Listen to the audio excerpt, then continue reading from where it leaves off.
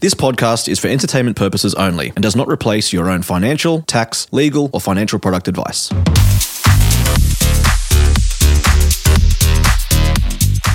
Hi guys, and welcome to this week's episode of Gen Z Money. Today I'm super excited to be joined by John Pidgeon from Solvair Wealth and My Millennial Property. Thanks so much for joining us, John. Pleasure. Yeah, good to be here. So this week we were wanting to ask you a few questions about the government grants that are available to first home buyers. It can be pretty confusing and overwhelming, so I just wanted to really break that down into three separate things. So the first thing is the first homeowners grant, then we've got the home builders grant and the first home loan deposit scheme. So the first thing I wanted to ask about is the first homeowners stamp duty concessions. Could you demystify a little bit about what that actually is? Yeah, sure. So basically what's happening is, and this has been going on before COVID-19 came along, but as a first homeowner, it's an incentive to get into the market for the first time. Stamp duty is sometimes an obstacle. It can be anywhere between 2 to 4% of purchase price. So the government have said, look, we'll give you a stamp duty concession depending on what purchase price you're going to come in at and also what state you're living in. So, for example, in New South Wales, if you purchase a property under $650,000, you won't pay any stamp duty, but then there's concessions up to $800,000, and that can be adjusted at any one time, but at the present, that's how it stands. And then you've got anomalies like Northern Territory where you've got stamp duty concessions up to $18,601. I don't know how they came up with that figure, but it varies based on the state that you're in, so definitely check that in your state. Absolutely. And when you hear people refer to a first homeowners grant, is that generally what we're talking about? Yeah, well, there's grants and concessions, and I think people get confused with the two. So I like to call it as a concession. That's your stamp duty or transfer duty concession. And then you've got first homer grants.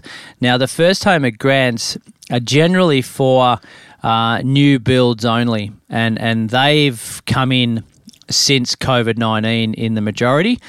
So there's government grants and then there's state grants in relation to that. Okay, so with the stamp duty concessions, I know that a common question that I see people ask is, I'm a first home owner, but my partner isn't, and we've been in a long-term relationship. How does that affect your eligibility for those concessions? Yes, good question. It affects it dramatically. If you're essentially in a de facto or have been living with someone, and again the criteria changes, but essentially if you've been living with them for some time and that person's already purchased and take advantage of the first homeowner grants or concessions, then generally speaking that person won't be eligible. And what are some of the requirements? So you mentioned that it's generally new builds. I remember hearing at one stage that you could access those concessions if you were buying a property that was under 12 months old. Is that still true? Yeah, so you're right. Generally it's a new build, so you're buying something that hasn't yet been constructed, but however, again, there's anomalies where if the house actually hasn't been lived in, or it's less than 12 months old, then you can also qualify as well. There's definitely been some awesome incentives over the last 12 months in relation to new home builds. And I suppose from my end, the biggest question I get is should I take advantage of that for investment purposes, knowing that they'll live in it, qualify themselves, and in a lot of states live in it for the first 6 months of the first 12 months, or the whole 12 months, and then they'll turn it into an investment property. But first and foremost, we've got to be asking, is it a good property purchase to begin with? Am I buying land in the right location? Am I paying the right amount for the build with the right inclusions? All those things taken into account. Yeah, absolutely. I can imagine it can be, quite exciting knowing that you're going to be getting some help in your house purchase, that you just want to get in there and get something as soon as possible, but you could actually be shooting yourself in the foot by doing that, not getting a good property.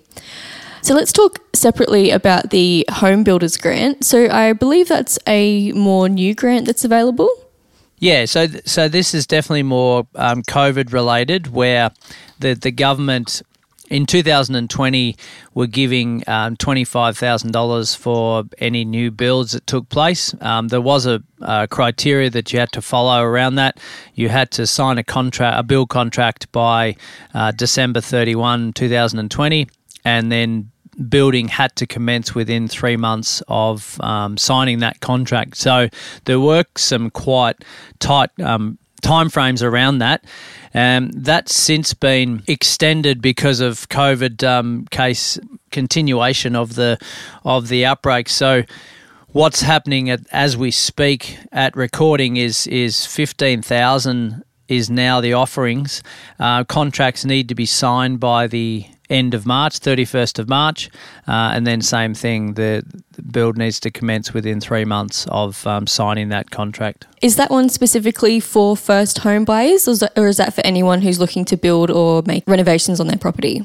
Yeah, so it is open to anyone. The renovations was also 25. The renovation side of things, we had to spend, I think, a minimum of 150 or 175,000 on the actual renovation itself. So it wasn't just a small little al fresco that we were going to put up. It was something quite substantial. So yeah, that was open to anyone, generally speaking. So and that's a government national grant, which is very different from some of the state grants. So we had examples where in Victoria there were clients of ours getting the 25 national grant. They were getting a 20K state first home builders grant, and they weren't paying any stamp duty. So essentially they were saving themselves about $65,000. They could also take advantage of the first home loan deposit scheme, which we'll talk about in a moment, I suggest. But that was all the stars were definitely aligning for them this time, or not maybe this time last year, but yeah, definitely halfway through last year, knowing that they're also buying in a good market and that they could live in for 12 months and then potentially rent out. Yeah, that's amazing. So just to clarify, does that have to be for a property that you live in, or can it be for your investment property as well? No, they need to live in it, generally speaking. Every state has different rules and regulations around their own state grants, but the government grant, you do need to live in it for the requirement of that grant for that first 12 months. Awesome. And then the third one is the first home loan deposit scheme. Now, I know that this is something that's in high demand and that there's limited places, and that it's also quite confusing to a lot of people. So first of all, let's talk about, what do you actually get from the first home loan deposit scheme? Is the government giving you money, or is it another way of doing it? Yeah, it is a common one, and many queries around it. As always, these things aren't really explained clearly at the beginning, and you have to go and fish for this information, and to find it is often difficult as well, me included. Generally speaking, if you put down less than a 20% deposit on a property, you do have to pay what's called lender's mortgage insurance, or LMI, as you may have heard it. It's basically the bank's way of saying, well, you're lending more than 80% office on the value of the home. So we're just going to take out an insurance policy on the fact that if you default, we're going to be covered. So it doesn't actually cover the homeowner themselves. It covers and protects the banks, but you pay the premium. Now, the first home loan or low deposit scheme is basically saying, this time around, you can put in as little as a 5% deposit. You need to show us that you've got 5% of genuine savings or cash there ready to go. And we'll waive the lender's mortgage insurance, or the government are basically saying we'll cover the policy amount that would be charged on that you would normally be paying, and you can get yourself into a property with as little as a 5% deposit, which is really quite attractive.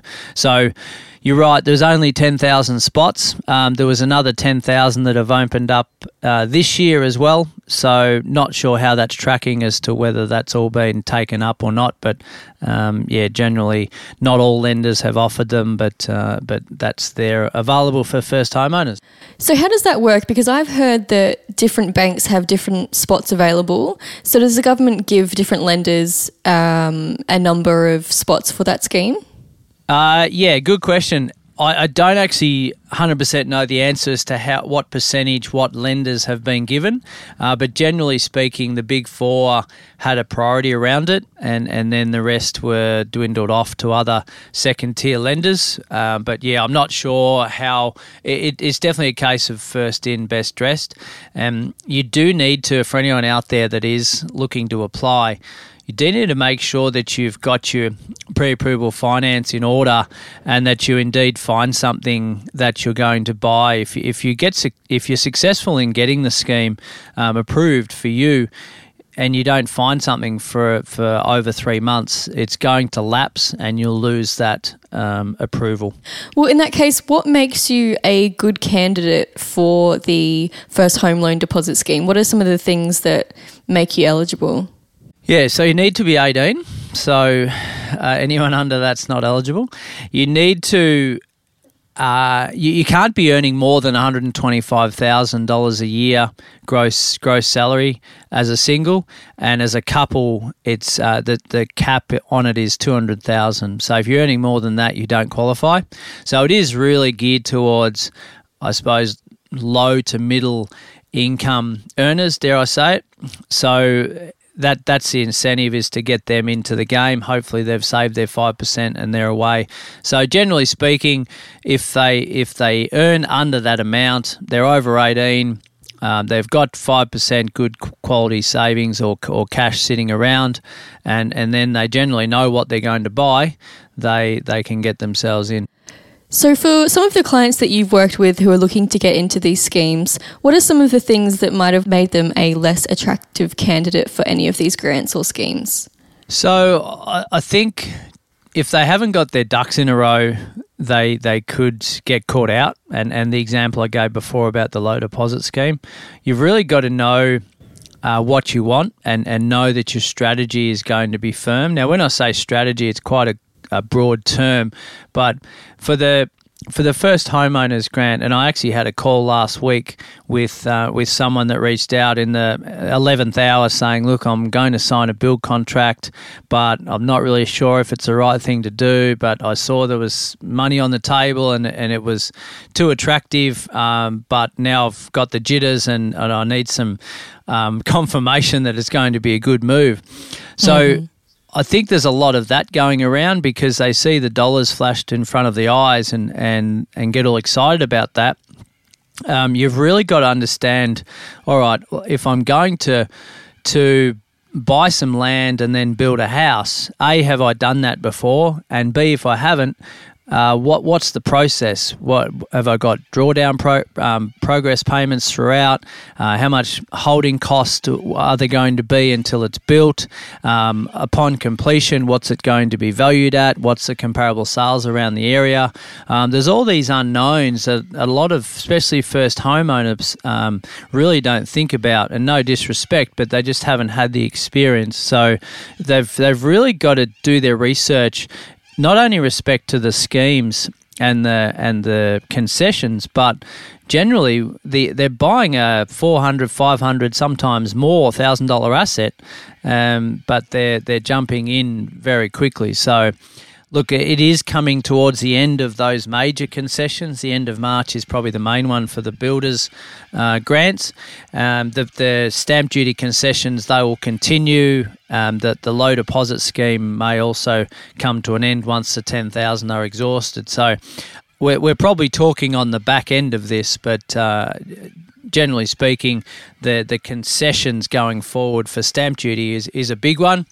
But we can probably do another podcast on this, and that's the one between stamp duty and land tax that's bandied around at the moment as to, is stamp duty going to continue versus paying land tax on an annual basis. So, yeah, we may cover that on another day. Yeah, that'd be super interesting. And just on a similar vein to that, are there any downsides that you see to using any of these schemes? Are there any cases in which it might not be best to use these? Yeah, we've had a number of scenarios where the clients of ours have sat down with me and discussed the pros and cons of using it. And it has, majority of those conversations have come from people living in Sydney and Melbourne, where the concessions just didn't fit their criteria. And what I mean by that is, take New South Wales, for example. The stamp duty concessions, well, you pay zero stamp duty up to a $650K purchase. So for those listening in Sydney right now, you would know that for $650,000, you're not getting a lot of property. You might be getting a one-bedroom unit. So they're saying to me, look, John, what do you think? I just don't want a one-bedroom unit just for the sake of not paying stamp duty. What would you do? So that's when we strategize a bit more intensely to be able to say, right, if we're going to spend $650 or $500 or $450 anywhere around the country, where would we put it? And that's where we get a firm strategy that says, well, no, we're not going to use the first homeowners grants or concessions. We're just going to invest for the long term, knowing that it's a better product for their outcome. Awesome. Well, I think that's most of the questions that we have for today.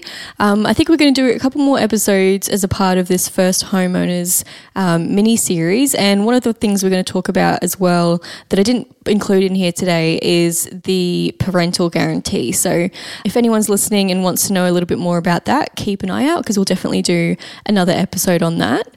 John, you actually do something for My Millennial Money listeners which is quite unique, and those are the clarity calls. Could you explain a little bit about what they are? Yeah, sure, Azara. Basically, they're up to a 1 hour call for someone that might have immediate roadblocks or queries or concerns that they need to overcome that's stopping them from basically moving forward. They don't need too much more than that, or they may need more than that, but they don't realise it at the time.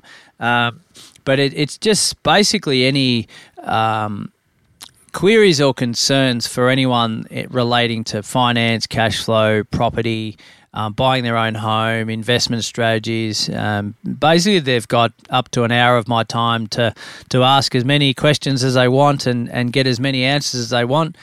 They fill in a pre-app form that gives me a brief to begin with, so we can get the best value out of that time that I spend with them. So yeah, we've been doing those for probably the last 2 years now, to be honest. So it's really, I suppose, rewarding to be able to help people in just such a short time frame for them to be able to move on comfortably and confidently with their life. And sometimes it's just a sounding board as well. They're actually on the right track, but they just wanted someone that's outside of their ecosystem, that's not their family or their friends, because as you know, when it comes to property, everyone's an expert, aren't they?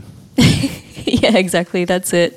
Yeah, for sure. I think it's just good to have that peace of mind before you go into such a huge, probably biggest of your life purchase. So if you're listening to this and you're keen to chat with someone about your situation, head to sortyourmoneyout.com and click Get Help and we can connect you. But thank you so much, John, for joining us today. I'm really looking forward to our future episodes. Appreciate it, Zara. Glad to be on, and thanks again.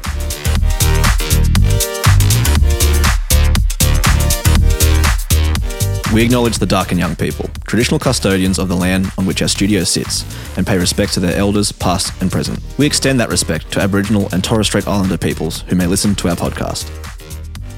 This podcast is for education and entertainment purposes. Any advice is general financial advice only, which does not take into account your objectives, financial situation, or needs. Because of that, you should consider if the advice is appropriate to you and your needs before acting on the information. If you do choose to buy a financial product, read the product disclosure statement and obtain appropriate financial advice tailored to your needs. Simo Interactive Proprietary Limited, the publisher of the podcast, is an authorised representative of Money Sherpa Proprietary Limited, which holds financial services license 451289.